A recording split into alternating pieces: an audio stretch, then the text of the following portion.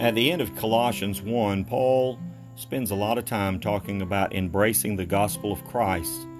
And in the passage we have today, we've looked at the good news that what the gospel does for us, and it gives us the hope to endure suffering for Christ. That's the second part of this message. I hope you enjoy it. Thank you for listening to Voices Along the Way. I'm Gene Brooks. You to receive Christ. Second thing here is that by grace we become Christ's friends. You're reconciled. It's a strong word here. It means that He transforms you from enemy to friend. And the structure here is more than just present time. It says that it's a condition that now, since you've been reconciled, the fleshly, earthly, human body of Christ did this. It was His blood. It was not some idea that the spiritual's up here and the natural's down here and nothing's going to come in between. No, it was Christ's bloody, beaten body that reconciled us to Christ. And He said it was to present you holy. You are reconciled for a purpose in the future. The idea is that this has not yet been achieved, but it's a future that will be fulfilled. He says to will present you holy. Look at that word holy. There are two negatives to define holy. He says it will be without blemish and without blame. Without blame. We are holy before Him in His sight. The verdict has been given, and the verdict is we have been made holy through Christ's reconciliation if we're in Christ. Amen. Brothers and sisters, Christianity is not a get out of hell free card. It's a call to a future. That's why it's so tragic when someone will make a commitment, walk down an aisle, get baptized, walk out the back door, you never see them again. Something is desperately deformed in that kind of religion.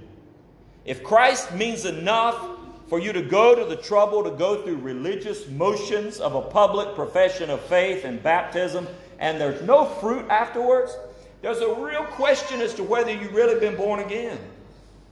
Or who forced you to do this? Was it your pa that told you it's time for you to be saved? When God presents you as holy, it is a future for you and for you to grow as a disciple of Jesus Christ. And so this discussion also calls into accountability the leadership of the church. Conversion is not the end. When you come to Christ, it's the beginning. You can't pat the person on the back and say, "Oh, great, you're a Christian, now go." They don't know how to go. They don't know how to be a Christian. Each Christian's responsibility is to have someone under their arm, teaching them what they know about the Lord, teaching them how to pray, training them in Bible study. The problem is that many of us who claim to be disciples aren't actually walking with Him in such a way that we would feel comfortable trying to disciple another believer. It's time to get serious about making disciples. And then then verse 23 tells us, for the gospel, we are Christ's servants. He says, if indeed, or provided that you continue in your faith. Now, he says this in such a way that it's an actual condition. He's confident in these people. He says, I'm confident that you will continue in your faith. It expresses an active persistence rather than just passively sitting and say, oh, you're going to continue in your faith. So no, you're actively continuing in your faith. I'm assuming that you will have an active persistence in your faith, Paul's saying, verse 23. And so established and firm, he says, you're going to lay a foundation that's not going to be changed. It's going to be strong, not abandoned.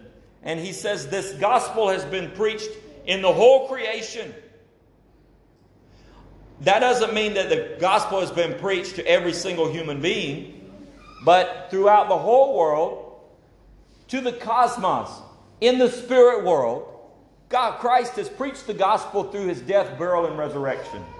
And He's put all of our enemies in the spirit on notice. that we represent another kingdom, a kingdom that will take them over, will overthrow them, will crush them. Psalm 2 tells us one day he will sit on the throne of his father David, and he will bear an iron rod, and he will smash his enemies. And he's talking about the enemies that serve Lucifer.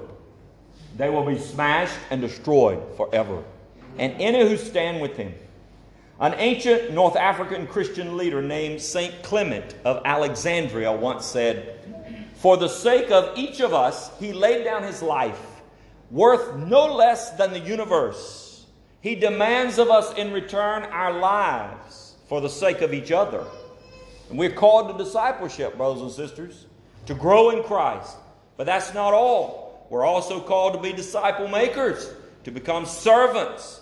Hope found in Christ comes out in serving others and helping others grow in Christ. We're called to take that discipleship and go to the ends of the earth. Matthew 28:19. Go and make disciples among all the ethnic groups, the nations. It's been proclaimed in the cosmos through the death and the resurrection of Jesus Christ. Ephesians chapter 3, verse 10. How, brother, how, sister, are you being involved in these areas of serving the Lord and serving His gospel? The second thing we want to talk about this morning, verse 24, is you need to endure suffering for the sake of Christ. You need to endure suffering for Christ. When Paul was converted to Christ on the Damascus Road, Jesus told him two things. He said first that he was a chosen instrument of His to evangelize the Gentiles. And he said it would involve suffering. He says that in Acts 9:4. The word now refers either to his present imprisonment or to the present era of suffering. Probably, in my opinion, he is referring to his imprisonment. Remember, he's in prison in Rome under house arrest, chained to a Roman guard who's getting the gospel 24 hours a day, whether they like it or not.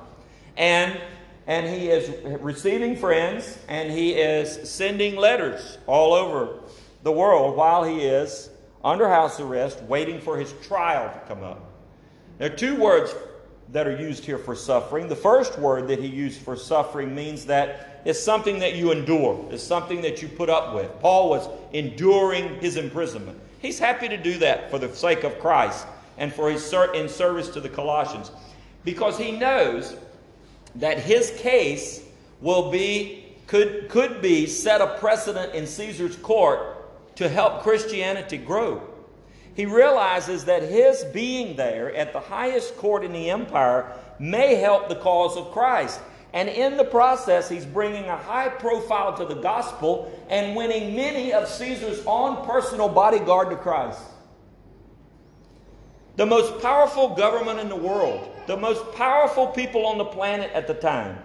And the second word, though, he uses here for suffering is a word that means of distress that is brought on by outward circumstances. There are things that happen that bring distress and stress on us.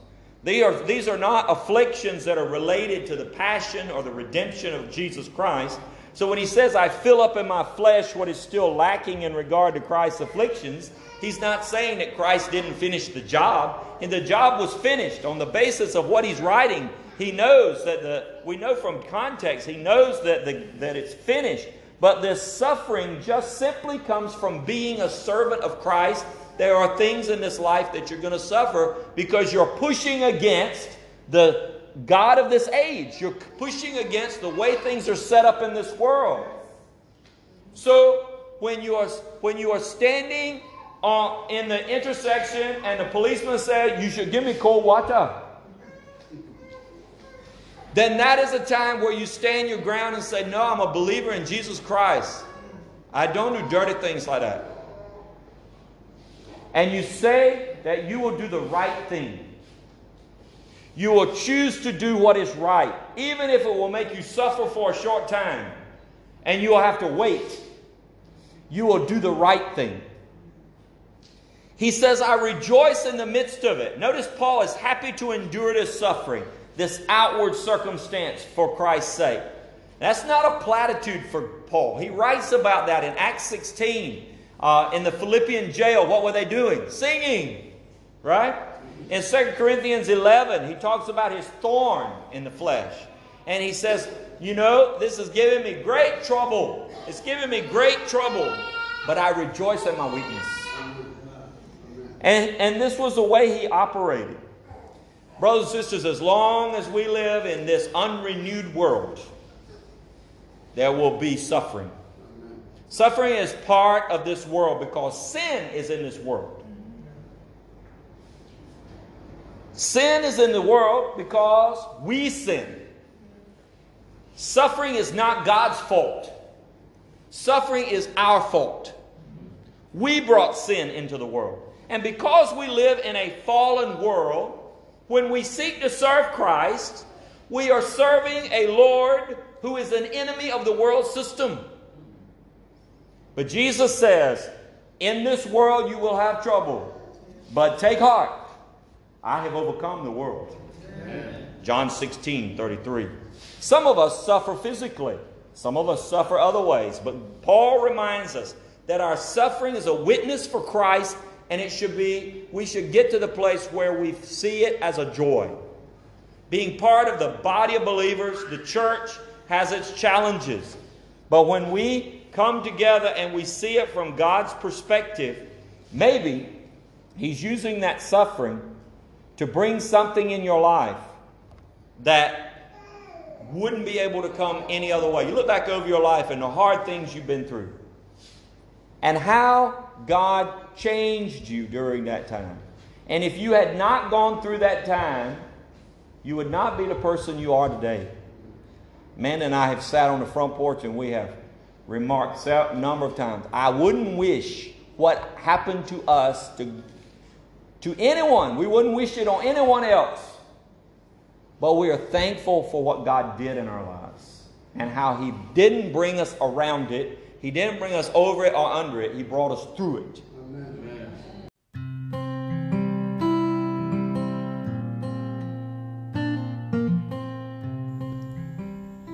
God brings you through it. And that's the only way He can display His grace in you and through your life. Thank you for listening to part 2 of this message from Colossians chapter 1, verses 21 to 29, where Paul speaks of not only embracing the gospel of Christ, but enduring suffering for Christ. This podcast can be heard on Spotify, on Apple Podcasts, as well as other platforms. I appreciate you listening to this message today.